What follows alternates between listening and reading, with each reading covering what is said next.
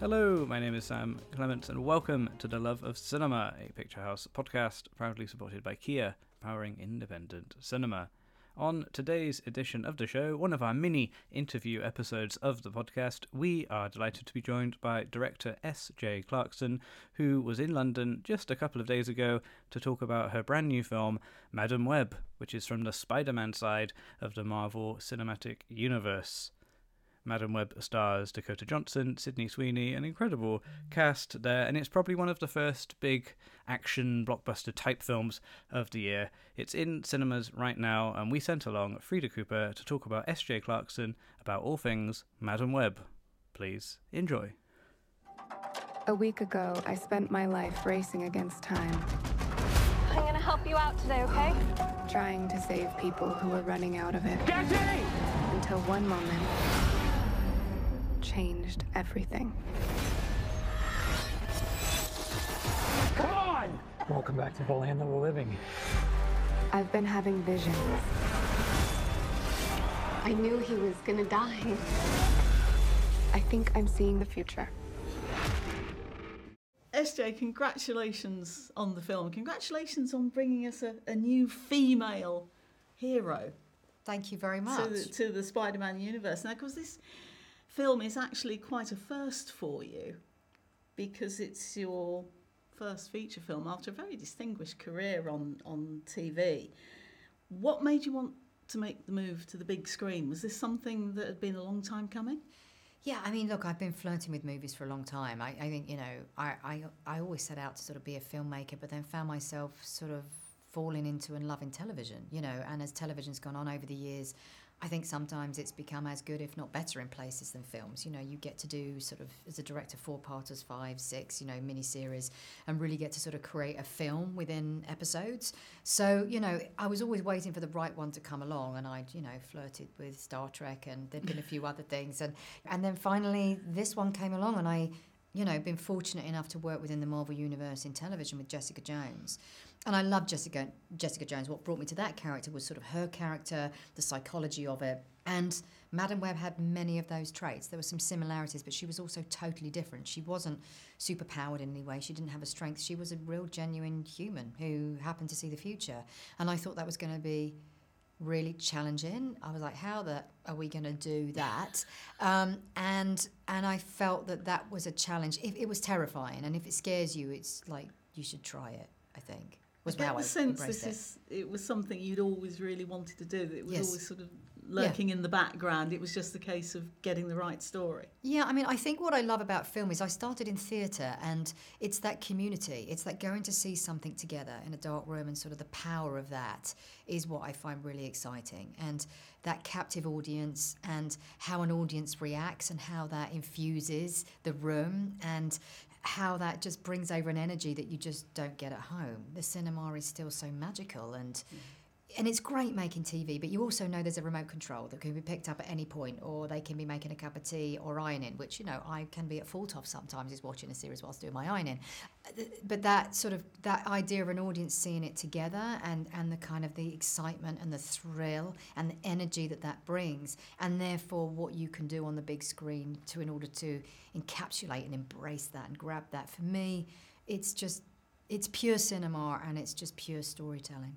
And you wrote the script this time as well, which was also... I co-wrote it. I have to give an awful fair. lot of credit. It's not just me. There's 5 names up there. There is Kerem Sanger, who came up with the original script and story, and then Matt and Burke actually wrote the script that I got sent, and I actually signed the movie based on that script. So there was a terrific foundation for us to leap. And then Claire Parker, who I've collaborated with for a long time now. We both worked together on Life on Mars many years ago, which is a TV show I absolutely love doing.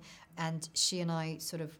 I think as it went on, the clairvoyance was so specific, and the female characters, we wanted to say and do so much more that we sort of then took on the helm of kind of delivering it, as it were.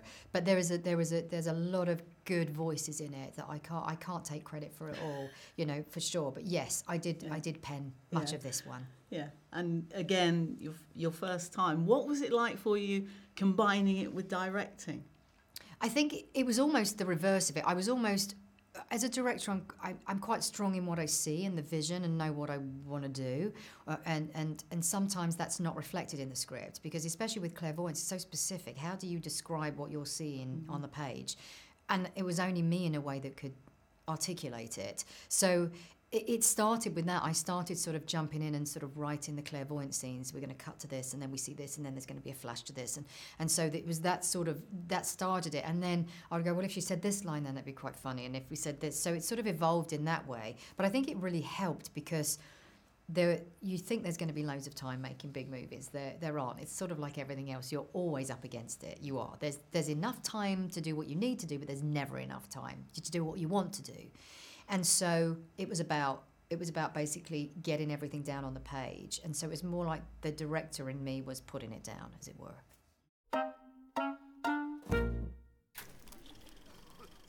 Let's go somewhere new. See worlds we've never seen before, so that we can feel inspired.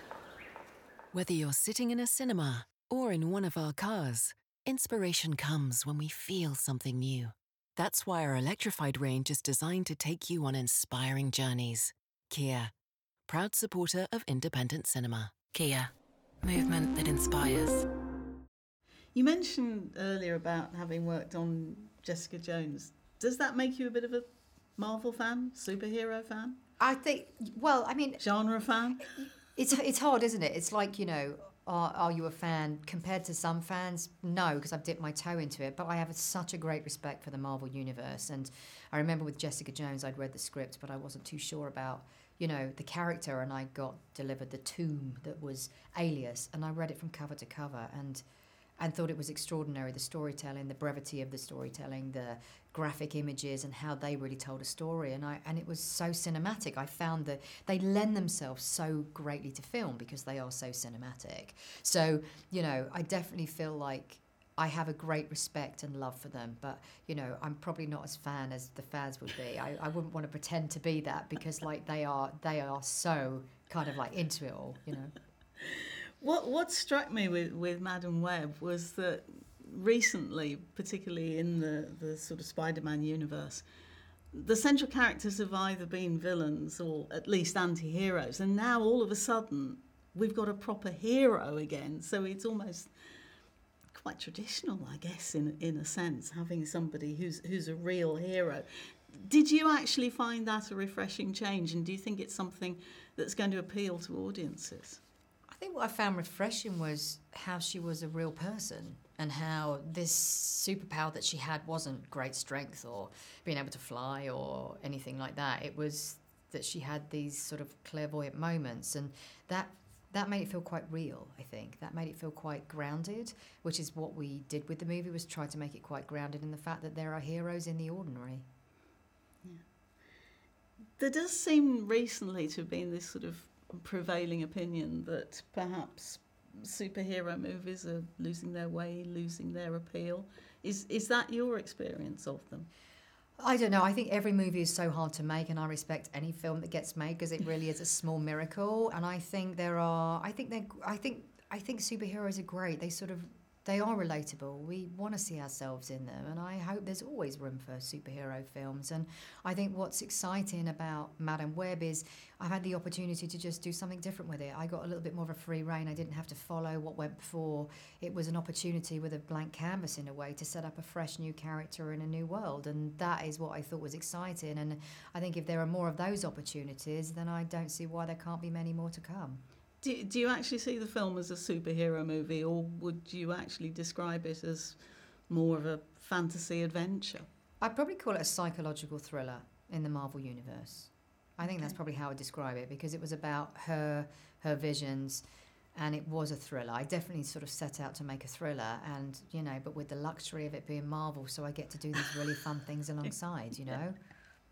You also have a really interesting lead actress in Dakota Johnson. Yeah. So I sort of thought, oh, that's an interesting choice. Why did you go for her? What did she bring to the role for you? Because exactly that. I think she's a really interesting actress. She does different things all the time. I think she's got great depth and breadth as a performer. She's also very funny.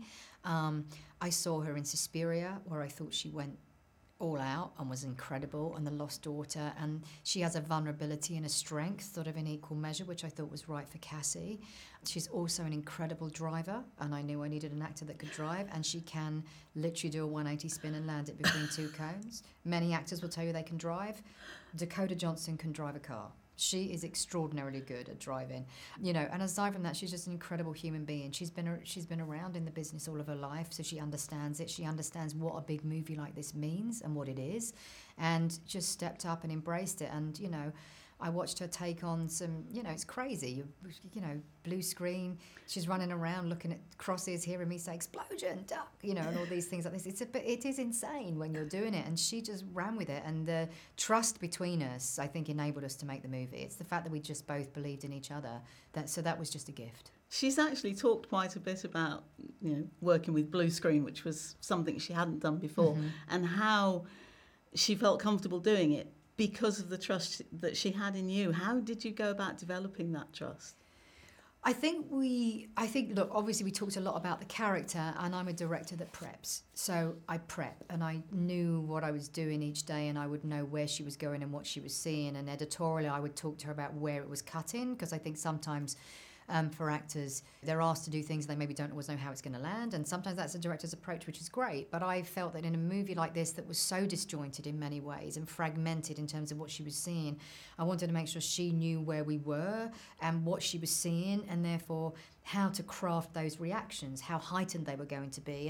And that's a big thing for her, because she's not seeing any of it. You're seeing it. She doesn't see anything. She's just got me, a camera, and this diopter, and I'm sort of explaining it to her. So I think it was about talking through everything, and and I'd be honest about it. I'd go in and go, look, I'm not sure that worked. I'd often show stuff back, and as soon as I'd cut something together that I felt was working, I showed it to her so that she could see where we were going.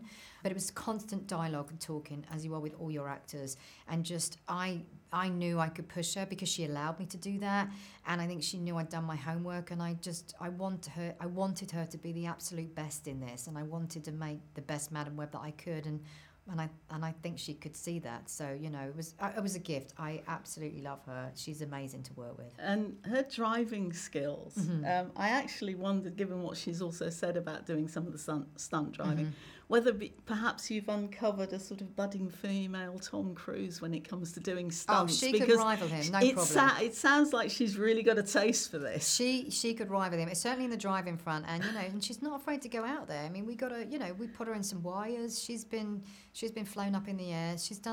They've done a lot. They all did a lot. They were incredible, the entire cast. Especially Ezekiel, who did so many of his own stunts, the way the schedule landed. But look, I think she makes a great superhero. And why not? Why not Mission Impossible? With Dakota. Yeah, why not? Yeah, absolutely. Why not? Amongst your huge list of TV credits is the one I've got to ask you about, which of course is Succession, because you directed an episode of Succession. I did, yes. All about Tom's stag do. Uh-huh. So that was in the first series when people were just sort of starting to latch on to how good it was. Yes. Had you any idea at the time when you were making it that it was going to become such a phenomenon? I don't think you know that about anything, to be honest with you, but I did know that Jesse is probably one of the smartest people I've ever met, probably one of the smartest people on the planet. He's so clever, and, I didn't always understand the jokes, if I'm honest, because, they are so smart and they work on a different stratosphere to me, and it was complicated because there's sort of unlikable characters, right? They are, but yet one of the nicest, most brilliant cast ever. They are such a talented, magnificent group of people, and I'm so thrilled for them and all their success in it. And just to have been a very small part of it is just, I feel very lucky. Yeah. Final question. How do you get on with spiders? Well, not too bad actually. Thank goodness for that. I didn't think I did. Obviously, the one in our movie is kind of harmless, created in CG, which is very exciting. But we actually did some filming in Mexico, in Chiapas, and we were staying at a sort of a hotel complex right in the jungle because we had such a tight schedule, and we were sort of this place that we could all stay, which were kind of like huts. And my script supervisor Dawn called me and said, "There's a tarantula in my room."